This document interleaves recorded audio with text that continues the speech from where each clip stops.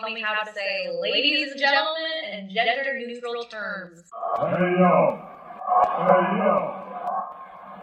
Hello and a howdy, we're so very glad to see you, cause we're getting kind of rowdy and we got a lot to say, and we're gonna try and do our very best to entertain you, and we hope you'll be delighted by the time you go away. That's pretty exciting, right, Omega? Indeed. Yeah, right. HIAC Talk Radio is always exciting. You will deal with that, Atlas, harshly. I think you broke it. That's what you made me do! And you're listening to Hell in a Cell Radio. The Hell in a Cell Talk Radio. Hell in a Cell Radio. Hell in a Cell Talk Radio. Hell in a Cell Talk Radio.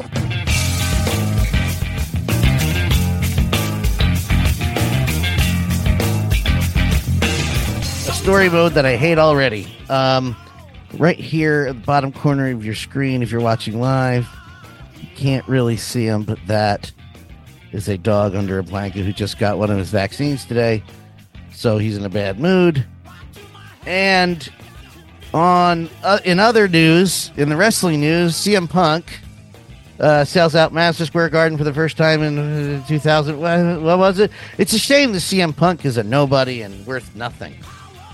Yes, it's a shame that this locker room cancer goes to whatever company he works for and instantly draws them crowds, money, ratings, and attention. The good kind. Yes. What a loser. Yes. What a loser. Oh my God. Yeah, and he did a match with Dominic, which I did watch, and I hate watching crowd recorded matches, but I did watch that one, and it's fine. And Dominic could not have been a better opponent for him, specifically because of their great angle that no one has brought up during the Straight Edge Society Punk era when he and Ray were feuding and tiny blonde-haired Dominic was in the ring and CM Punk was calling himself daddy before Randy Orton was. That's right. I'll be your daddy, kid. Yeah, but seeing those two, it had to be a thrill for both of them since they've known each other for so long. Yeah. And who better than Dominic, the heat magnet, also coming out with Rhea. And did you see the cam footage where Rhea hit Punk while the referee's back was turned, and then she went right to the crowd and stood in front of a fan who was taking video of it. And she's so beautiful and she's so good too. So good, and just we'll get to our year-end awards in a minute, but she's my female wrestler of the year, top 5 wrestlers of the year. I was gonna say she has to be. Yeah, she brought it all year, every day, all year, and you can't wait till she turns face. And I know we're getting up on a Rhea tangent. We're supposed to be talking about Punk, but she does have a larger back. Yes, to stand up. But Punk coming out, the Cult of Personality in Madison Square Garden, his first match there in 10 years, and they sell out because of him. He wasn't even the main event, but the fact that this was CM Punk's first match at a house show, it was absolutely amazing. And I know WWE, well, if they were smart, they would have, made it an event on the cock, but live crowds aren't what they used to, and this will help people get back in the seats, especially since the sale of the WWE to Endeavor. One of Endeavor's first edicts was they were going to cut down on house shows. So these moments are going to be few and far between in the coming years. So seeing your favorite stars live, specifically as CM Punk, is something worth doing and worth going to. I can't imagine a world. By the way, Rita Repulsa. No, not Rita Repulsa. There's a name I haven't heard in a long time. I can't imagine at least one house show a week. Yeah, like that's and that's weird. That's down from there used to be at least 2 house shows a week. Yeah.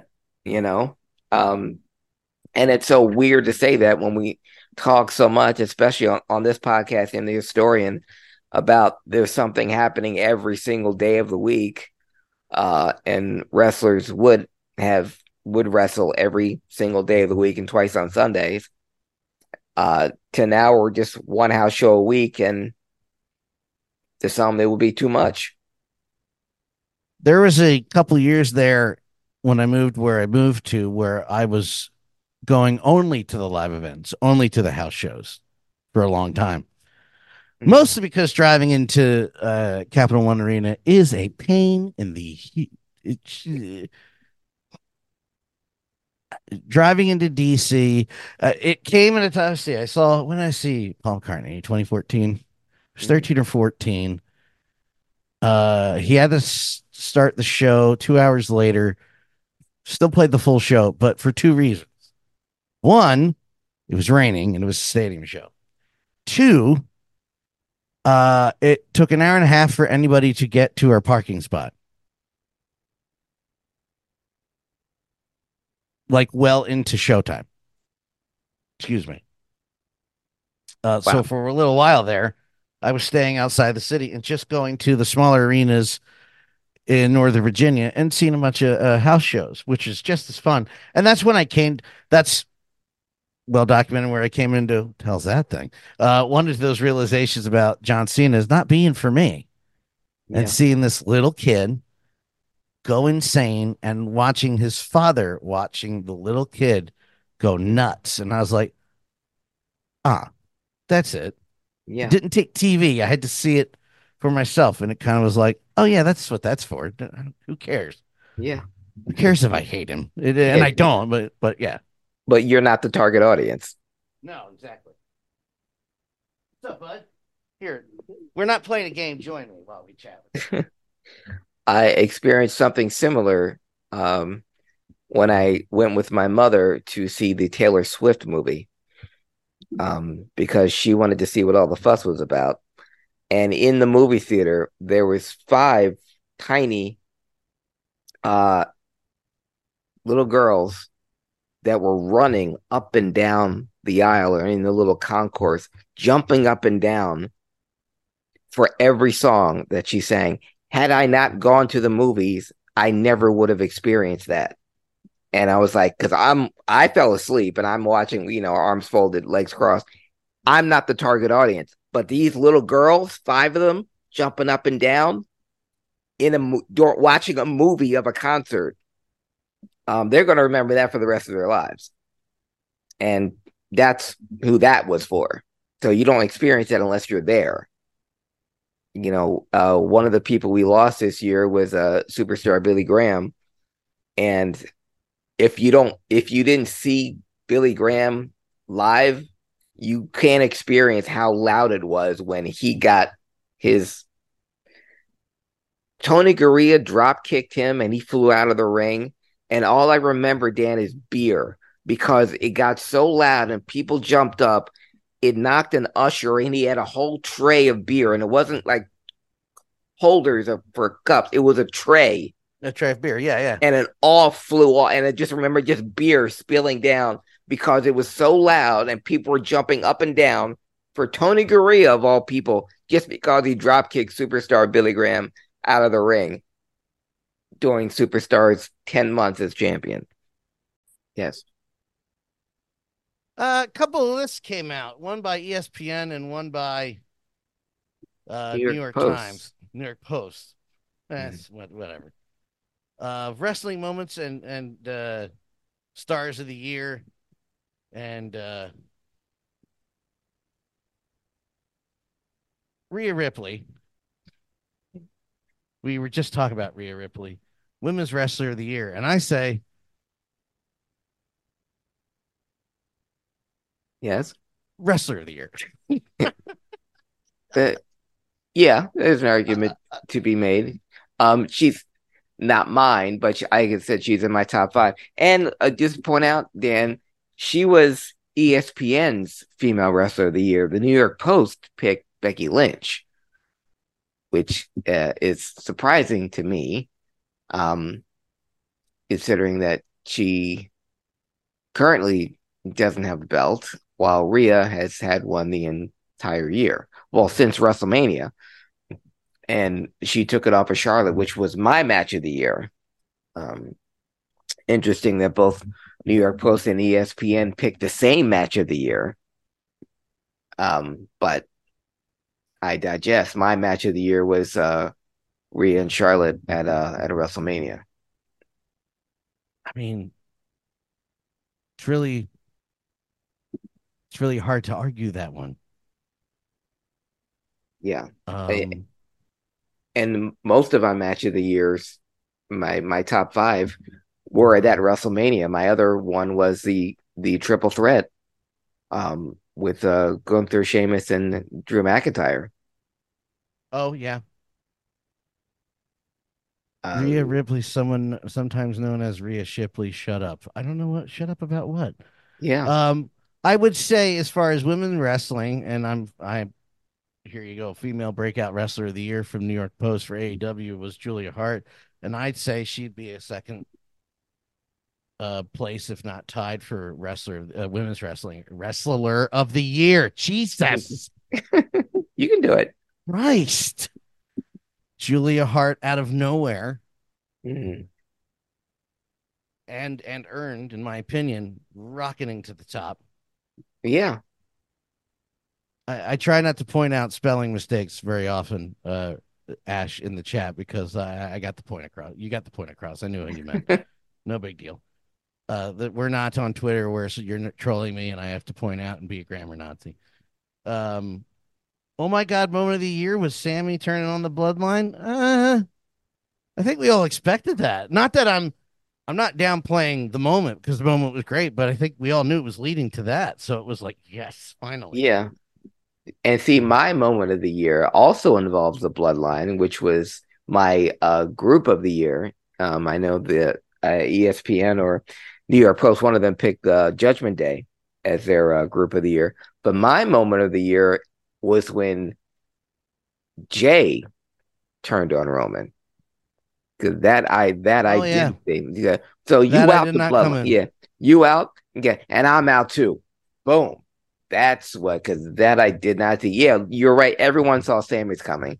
And the fact that it happened, in Sammy's hometown or in Canada, that's, it was satisfying.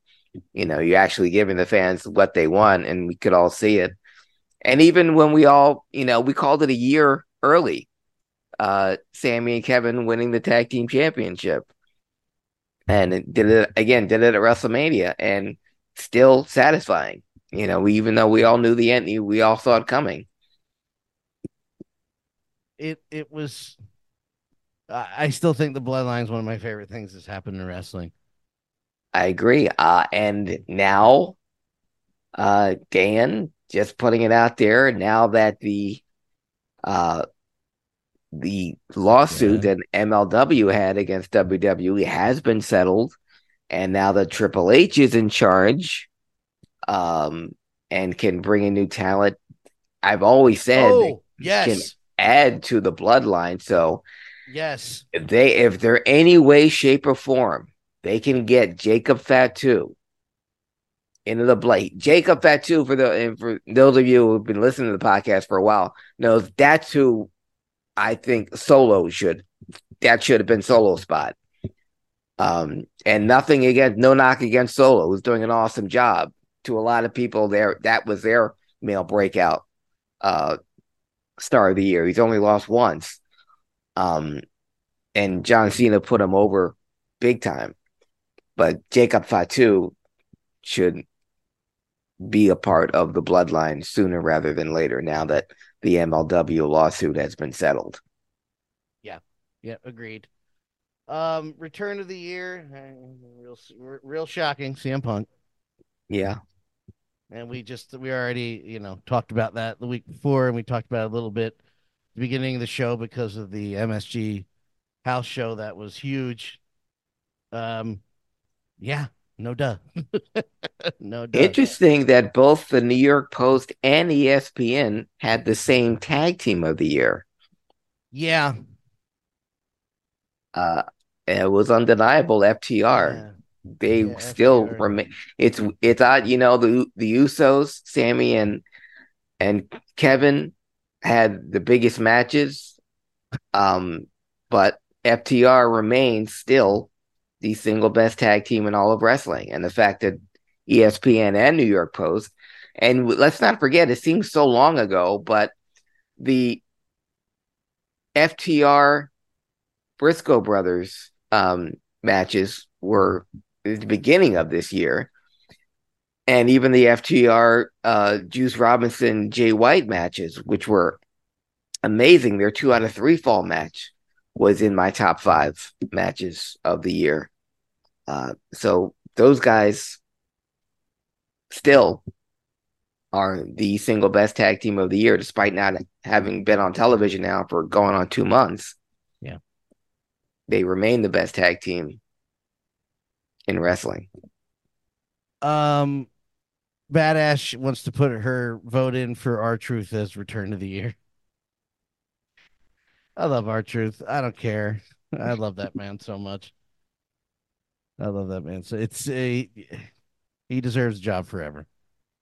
And don't forget, and I can say this proudly, and it counts. Former NWA World Heavyweight Champion. Yes. Well, see, but a lot more than Tyrus.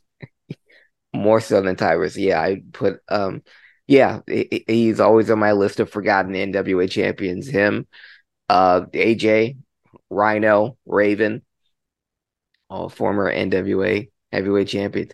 My return of the year, curiously, not CM Punk. Even though we were all hoping against hope that, hoping for the best that he would show up in Chicago. As soon as Punk was gone, and earlier this year in April, and we knew that Survivor Series this year was going to be in Chicago. It's like, well, come on, WWE can't drop the ball here, and they did. But my return of the year, debut of the year, Dan, with absolutely no fanfare, he had no music, no ring entrance, didn't even get to walk down the ramp.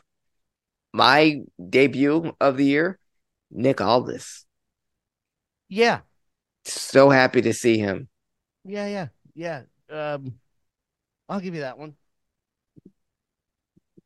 I like his moment last week.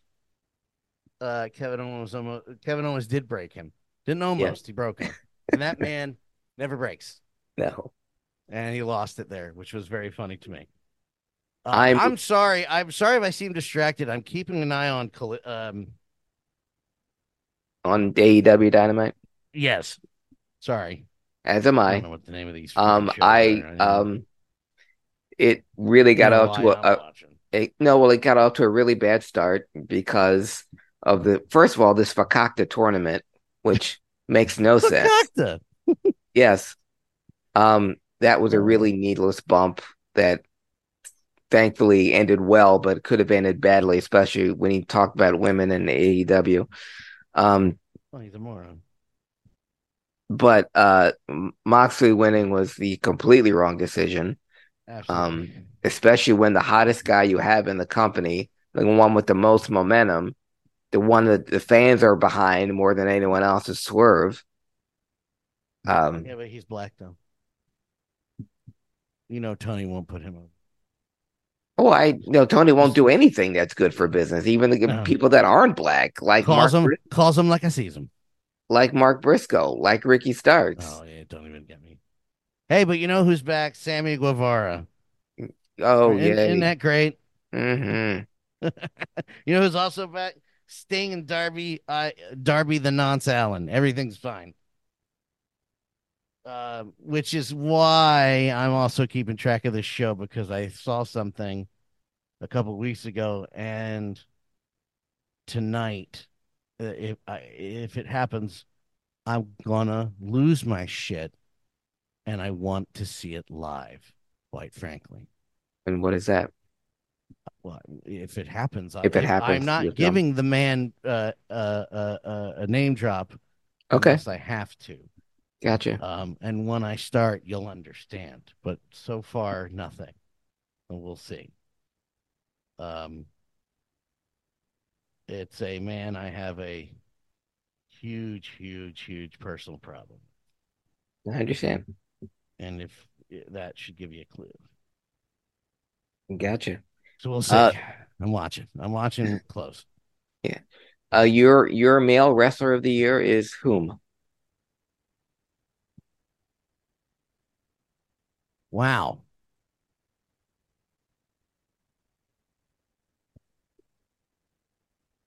You have to come back to me on that one. I don't know. Okay. I'll give you mine. With everybody, yeah, I think I know where you're going with it, but yeah, go ahead. You first. with everybody saying, he single-handedly got himself over, and he stayed over. And even with the returns of Randy Orton, who we haven't mentioned, and CM Punk, which we have, his popularity has not gone down one bit, which is impressive. But for a guy like that, he's must see TV. He's my male star of the year. MJF would have been easy. I just think turning him face wasn't a mistake, but the whole thing with Adam Cole didn't really help him out. No, it was a mistake at all. Punk is another easy choice. Still, the uncrowned, the AEW World Champion. He has never been defeated for that. Well, Cody Rhodes is who the ESPN picked as their wrestler of the year. But LA Knight with honorable mention to the longest reigning Intercontinental Champion of all time, Gunther. Those are my wrestlers of the year. Who just had a baby? Well, Jenny just had a baby, his wife. Oh, congratulations, Gunther. Yeah. So Walter Gunther, my 1A of my wrestlers of the year. It's LA Knight and Gunther. I'll say LA Knight. Okay. I'll just say it. Ashton said Chris Jericho. I couldn't say that with a straight face. Yeah. Who could? Maybe no, LA Knight. And I think, and I'll be honest, I think it was more so driven by the fact that all I see. Well, that's not true. Majority of people absolutely support LA Knight, along with myself, and I know you don't have anything against him, and but I do see the outside of people going, he's just like The Rock, he's just like this, he's just like the wrestling. Yeah. Wrestling. Jesus Christ, this 8-man match they just made. Wrestling is an ever cycle of not repetitiveness, because I don't mean that in a negative way, of recycling something. Yeah. And we've talked about this before. LA Knight is just doing it the best. Yes. That's it. And LA Knight is just the evolution from a Rock that came from a Dusty Rhodes, that came from a superstar Billy Graham, that came from a Buddy Rogers, that Ric Flair improved upon. Everything is just that's how it goes. Obviously he's not copying them. And who could? He's just taken what he's learned, like wrestlers in the past, mm-hmm. and applying that to what he has become, which is a hybrid of the stuff that came before him, and will set the tone for things that will go after him. And not only that, he's great in the ring. He's phenomenal on the mic, like we mentioned.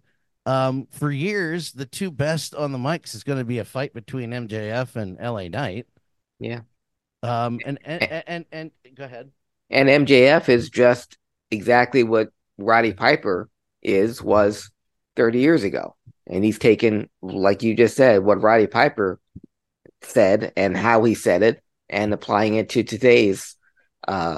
He's less hyperactive, but Piper's which is a good thing. But MJF's interviews are, comparing LA Knight to Rock, or saying he's a Rock ripoff, is just saying MJF is doing the same with Piper. he is this century's Roddy Piper. He was the next logical step in that type Yes. of heel. And I'll say heel, and I'll double down saying, I don't give a crap about him when he's face. I don't care. No disrespect to MJF. It is not on him. He's a bad guy. He's the best as a bad guy. He cuts heel promos. There's no heel promos anymore. Beg to differ.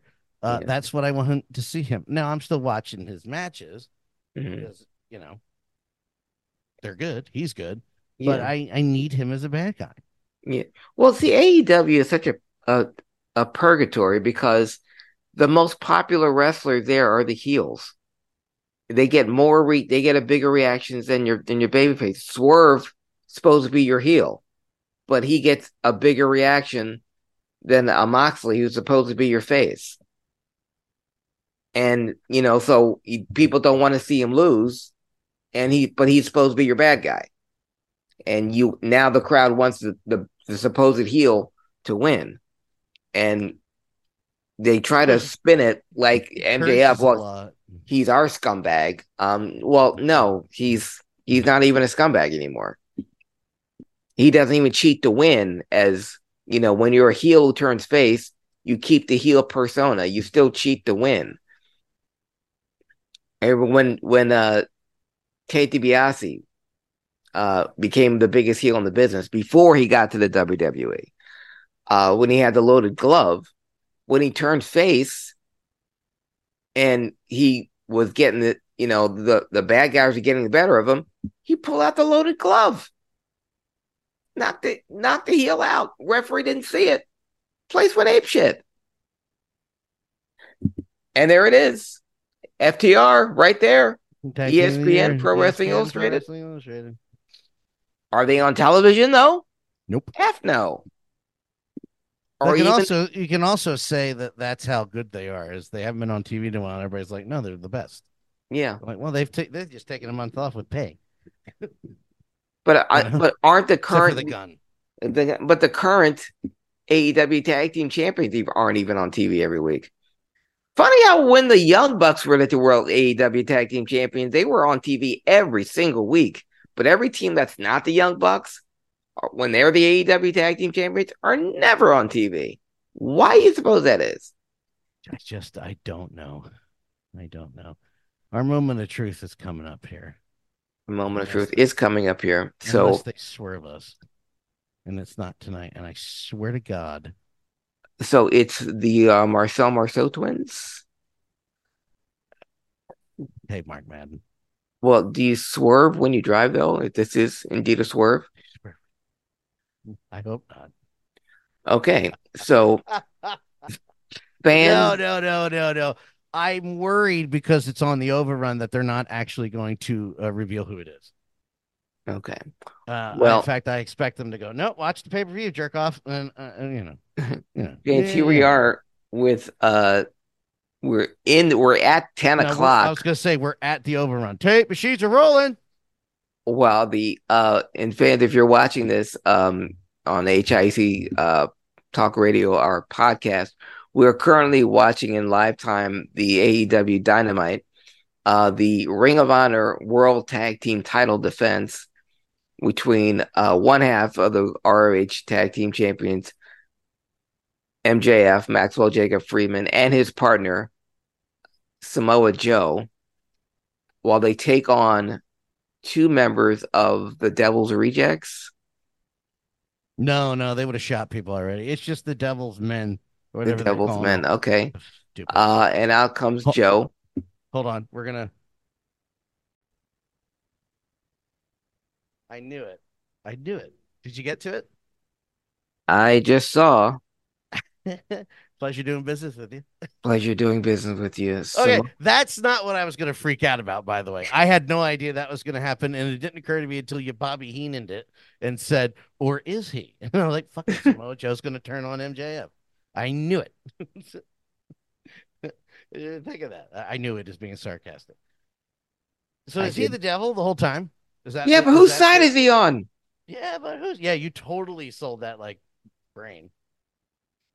Well, I had no idea. I had no idea. Seriously, I had no idea.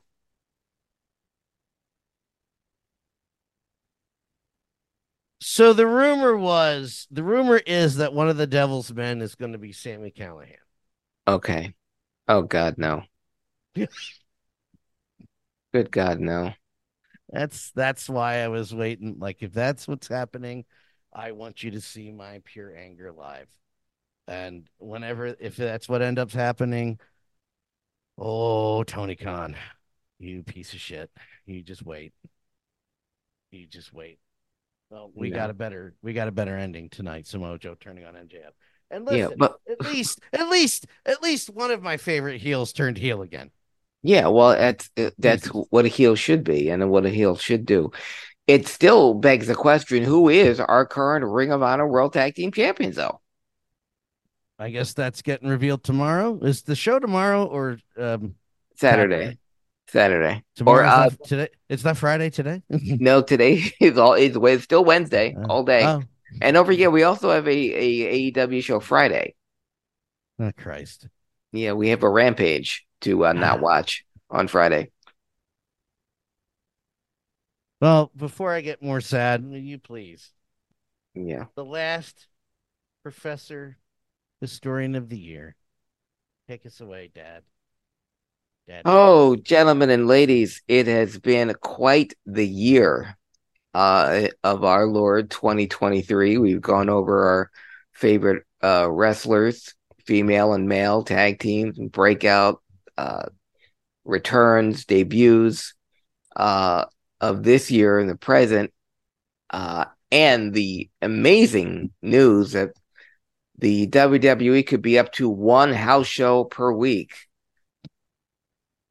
Where what's made this segment so enjoyable is the fact that house shows were something that happened every single day of the week and twice on Sunday for an entire year, for year after year after year after year. And it was the lifeblood of the sport that we love and talk about constantly. The reason why you're on this podcast in the first place is because of your love for professional wrestling. Mine too. So much so that I spent the last 50 years watching, obsessing, researching, and giving it back to you, our HIAC Talk Radio audience, the history that I love so much and I want to share with you for the last time in 2023.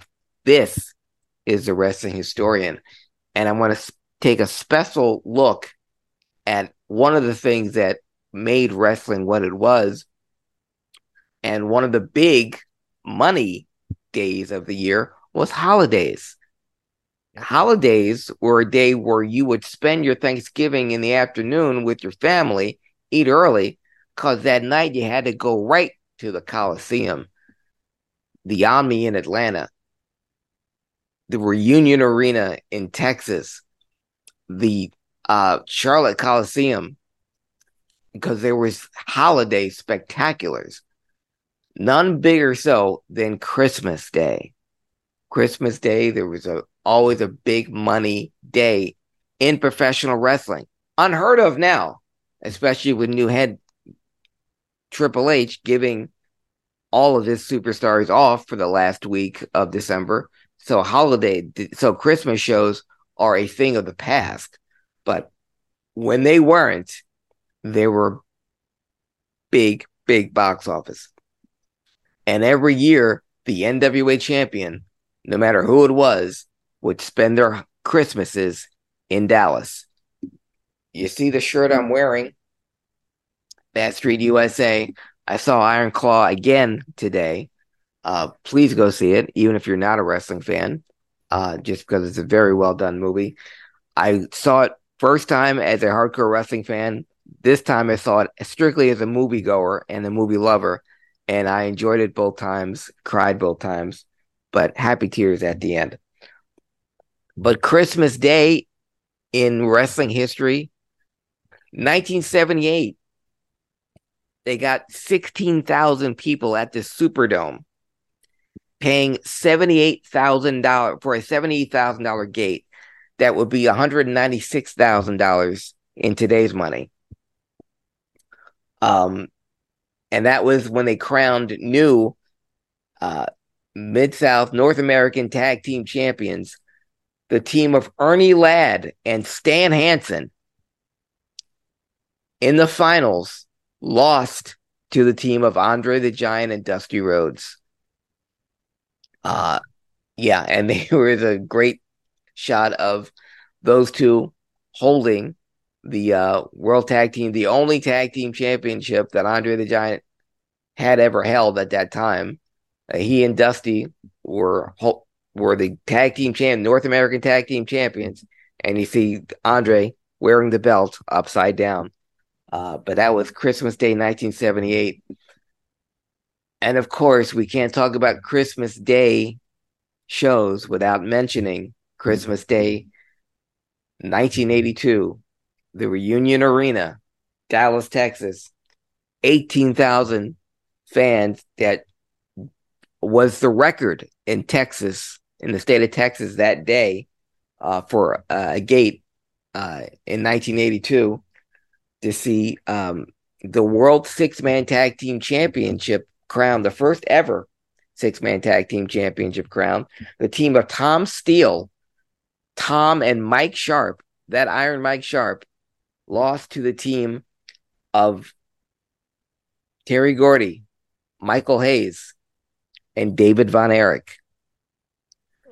Buddy Roberts couldn't make the show, so David Von Erich, seeing that the Freebirds were going to be outnumbered 2-3, the Freebirds came in as faces, and David Von Erich, because their brother Buddy Roberts couldn't be there, he said, I know what it's like not to have my brother, so just for this one night, I'm going to fill in for their brother, and I'm going to team up with the Freebirds. So David Von Erich scored the pin, and Michael Hayes and Terry Gordy were celebrating like they did all the work, and they were awarded the first six-man tag team championship. After the bout, David Von Erich said, guys, I appreciate it, but Buddy Roberts is your partner, so I'm going to give up my third of the World Six-Man Championship, and and Buddy can have it when he gets here. And big round of applause. Terry Gordy and Michael Hayes both hugged David Von Erich. The Freebirds are over like Rover. They're such great big baby faces there. The fans love them.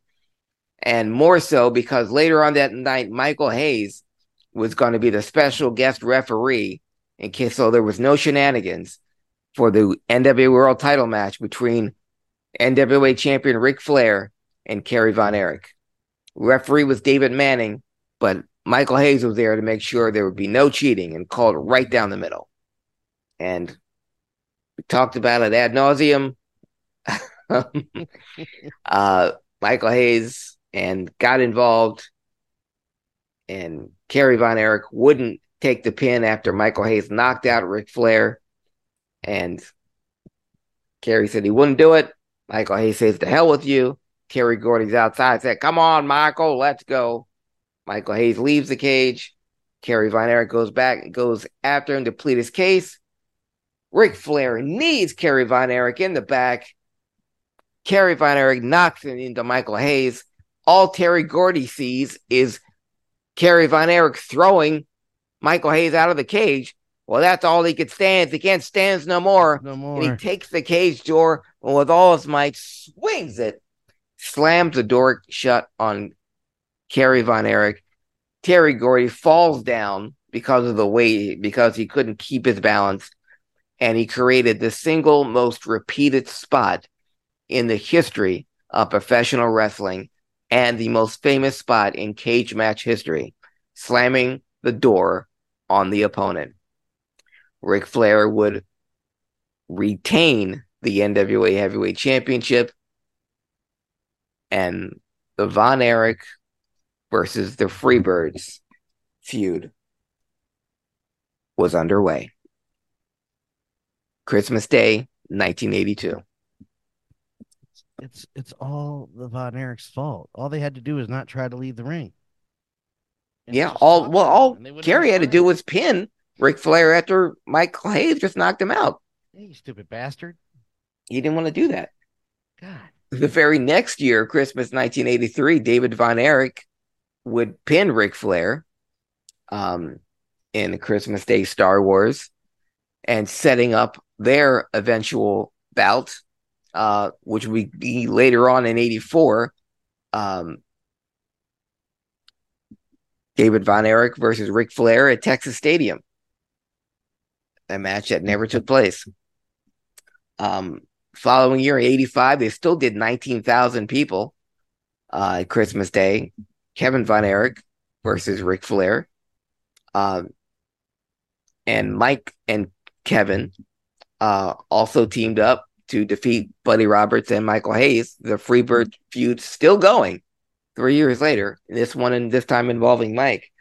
But to see how far they've fallen, Dan, the apex was in 84 and 85. They drew 19,000 people Christmas Day to Reunion Arena. By 1987, only 3 years later, they drew only 4,000 people to the Reunion Arena for the world-class heavyweight champion Alex Perez versus Kerry Von Erich. This was the bout where Fritz Von Erich got involved and had a heart attack. And it was so realistic. It was carried by the legitimate news in Dallas and in Dallas-Fort Worth. And most of the media reported on it. It was a big deal in professional wrestling. The fact that it was actually shown on Pro Wrestling USA back in 1987. There was a show hosted by Gordon Soley that, kind of like what the wrestling news is now, they reported on all professional wrestling with no bias, no anything, just reporting the news. So they would report on WWF, on the NWA, on the AWA. And in world class, the top story on Pro Wrestling USA was the heart attack that Fritz Von Erich suffered in the ring, trying to protect his son. And for the next several weeks, Fritz's condition would get better or worse depending on how well the house shows were drawing. Sorry. Didn't know I even opened that window. Yeah. And if you see Iron Claw... That's why he had a heart attack. Yeah. And, we talked earlier in this broadcast about Lance Von Erich, why he was brought in to... and the story behind he was Ricky Vaughn in Pacific Northwest. He was a Pacific Northwest heavyweight champion, then came to Texas to help out his cousins because Mike Von Erich was hurt, and they needed and what I didn't know was Ricky Vaughn, Lance Von Erich was already known in and around Texas. So everyone who knew Texas or grew up around Texas or watched wrestling there knew he wasn't a Von Erich. It would be like, what's a good example? We were talking about our favorite morning radio show. Intern, if we find out the intern Kyle is Kyle McElwain, he's been Nick's cousin this whole time. Meanwhile, everyone who knows Kyle knows that they aren't related at all. And it helped hasten the demise of world class because it's one thing, and that Fritz turned off a lot of people. He almost to exploiting his son's deaths to get box office, to get sympathy. But now you're bringing in a fake Von Erich, and Kevin and Kerry were both vehemently against it. But it's like, now you think we're stupid? And then when Lance... Goes, yeah, I do think you're kind of stupid. And when Lance left, when he asked for a raise, then he was buried. Fritz, disowned him, and he wanted the fans to boo him. And the fans were like, well, you're the one who forced him on us in the first place. We didn't want him to begin with. And now you want us to boo him?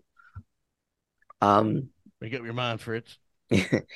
Yeah, I was watching this with my best friend, Nancy, and Holt McElhenney, who plays Fritz Von Erich. Every time he was on screen, as we got later in the movie and we saw how he treated his sons, she was like, I hate you. She said this out loud in the theater. I hate you. Every time he said something. He was a fucking piece of shit. Like, sorry. I'm not sorry, not sorry. There's no getting around that. He was absolutely terrible to his family. Yes. He was terrible. He was terrible as a boss. That is true. Yeah. Oh, I know. Yeah, he wasn't a nice guy, and you saw in the trailer, and those of you who didn't, he ranked his sons. He'd say out loud, "Well, Carrie's my favorite, and then it's David, and then it's Kevin, and then it's Mike." And the ranking can change. Anybody can move up. Yeah, but this is what a father says to his sons.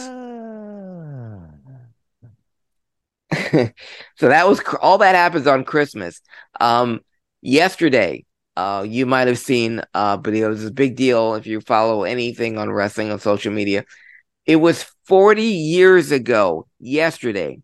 40 years. December 26th, 1983, Madison Square Garden. And people the Garden was sold out this past weekend for Punk. There was 24,592 people at Madison Square Garden on December 26, 1983 to see Bob Backlund lose the World Wrestling Federation Heavyweight Championship to the Iron Sheik. To the Camel Clutch. Bob Backlund did not submit, but his manager Arnold Skaaland threw in the towel. And the Iron Sheik, much to the surprise, and it was like, if you watch the tape, nobody believed. It was quiet. No one believed this was happening. I said, okay, well, Sheik won, but he's not the champion. But then a very young Howard Finkel said, and no. Yeah, no, that's how the match works, folks. Yeah. Freddie Blassie running around the ring, ecstatic. He had never, ever managed a world champion before. And I should say, never happy. Yeah. Fred Blassie was a world champion wrestler himself, but never managed a world champion. Tried like hell for many years to defeat Bruno. He couldn't do it. But Fred Blassie, or should I say Ayatollah Blassie, managed the Iron Sheik to his first and only World Heavyweight Championship. And Freddie loved the heat. He loved being a part of the Iranian heel. Sheik, one of the greatest foreign heels of all time, because he was a legitimate foreign heel, unlike Fritz von Erich, who some say the Von Erich curse was because he played a Nazi so well when he was a heel wrestler. Being Fritz von Erich from Munich, Germany, not Joe Atkinson from Buffalo, New York. But he's from New York. He's born in Buffalo, New York. Yeah. Son of a bitch. Everything is fake about them. No, I'm kidding. He moved to Texas in his 20s, and that's where he set up his home there. But yeah, it's originally from stay there. Originally from New York. But Khosrow Vaziri, though, born and raised in Iran, Olympic wrestler, Greco-Roman champion, and at 40 years old was the World Wide Wrestling Federation heavyweight champion 40 years ago this week. Okay, we get it. 40 years ago. I get it. I'm 40. But I had 25,000 people at Madison Square Garden to see that title change. Wheels were already in place. Hulk Hogan had been signed to the WWE the beginning of this month of December of 1983. So plans were already in motion for the title change to take place.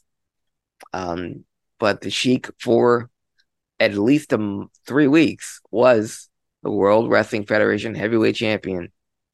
And that cemented his legacy. And the legend of the Iron Sheik. It's amazing. It grew since then, but he was the world heavyweight champion. And no one could ever take that away from him. And that, gentlemen and ladies, is a wrestling historian. And I just want to say to Ash and everyone else who's GM Spectre and a lot of new faces this year. Thank you. Thank you. Thank you for still watching HIAC Talk Radio. Appreciate it. Yeah, Ash, every time I mention Ric Flair, I kind of. And we mentioned Hogan, Flair. I'm just like, I know, but they were everywhere. We can't Benoit them. Yeah. But and a quick shit on them every time. Sorry, go ahead. Yeah, a quick aside too. I don't know why the person who plays Ric Flair in Iron Claw gets so much heat. I guess people think that there's other better Ric Flair imitators out there, but it's a movie, and it's not for wrestling fans. It's for moviegoers. The people that know the name Ric Flair. It's just a person playing him, and because he doesn't sound like, act like, do all the Flair mannerisms that we know now, because the Ric Flair you know now is turned up to 11 at all times, even at 78. But the Ric Flair in 1983, where this movie's taking place, was a different Ric Flair, and the guy playing him is an actor. So I don't know why it's yeah, Ash, it's a movie not about Ric Flair. There you go. Yes, exactly. Just like I said earlier, it's a movie not about Lance Von fucking Eric, guys. No. Christ. No. And if MJF was good, they would have kept the scenes in. I will say this, though, for those of you who have not seen Iron Claw, watch Iron Claw, and if you have it on DVR, it's available on YouTube. Watch the Dark Side of the Ring episode of the Von Erichs right after that. It's a perfect companion. Yeah. Get real depressed. It's not even real depressed, because when you see Iron Claw, Dan, and we're gonna guess what? When you do see it, we're gonna talk about the movie all over again. Because now, yes, because I want to get your take on it. Before we go, and I know you're tired, but I just want to get your opinion, because it's one of the other news items that dropped earlier this week. I mentioned that Triple H is now in charge of WWE Creative. He's also in charge of the Hall of Fame. Oh, good. Burn it down. Oh, wait, it's not a real building? Never mind. No.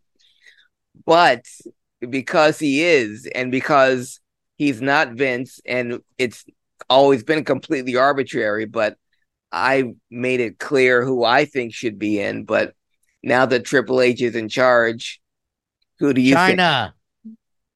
Okay. If you motherfucker don't put China in your first chance you get, I don't know what we're doing here. I don't even care if it's to save face, like I think she deserved it. You know, unlike Vince, Triple H only screwed over one woman without her consent, and it wasn't physically, it was mentally, which one would argue is just as bad. Or still bad. So make it right, dude. Put her in the pioneering wing. Because, we can always debate her wrestling ability. Not about that. It's clearly not about that. Coco, beware. Sorry, Coco. I know you'd agree with me, Craig, but I do agree with you. He hasn't done anything to me, but just saying. No, the fact that Coco Beware is in any Hall of Fame, but Ivan Koloff is not,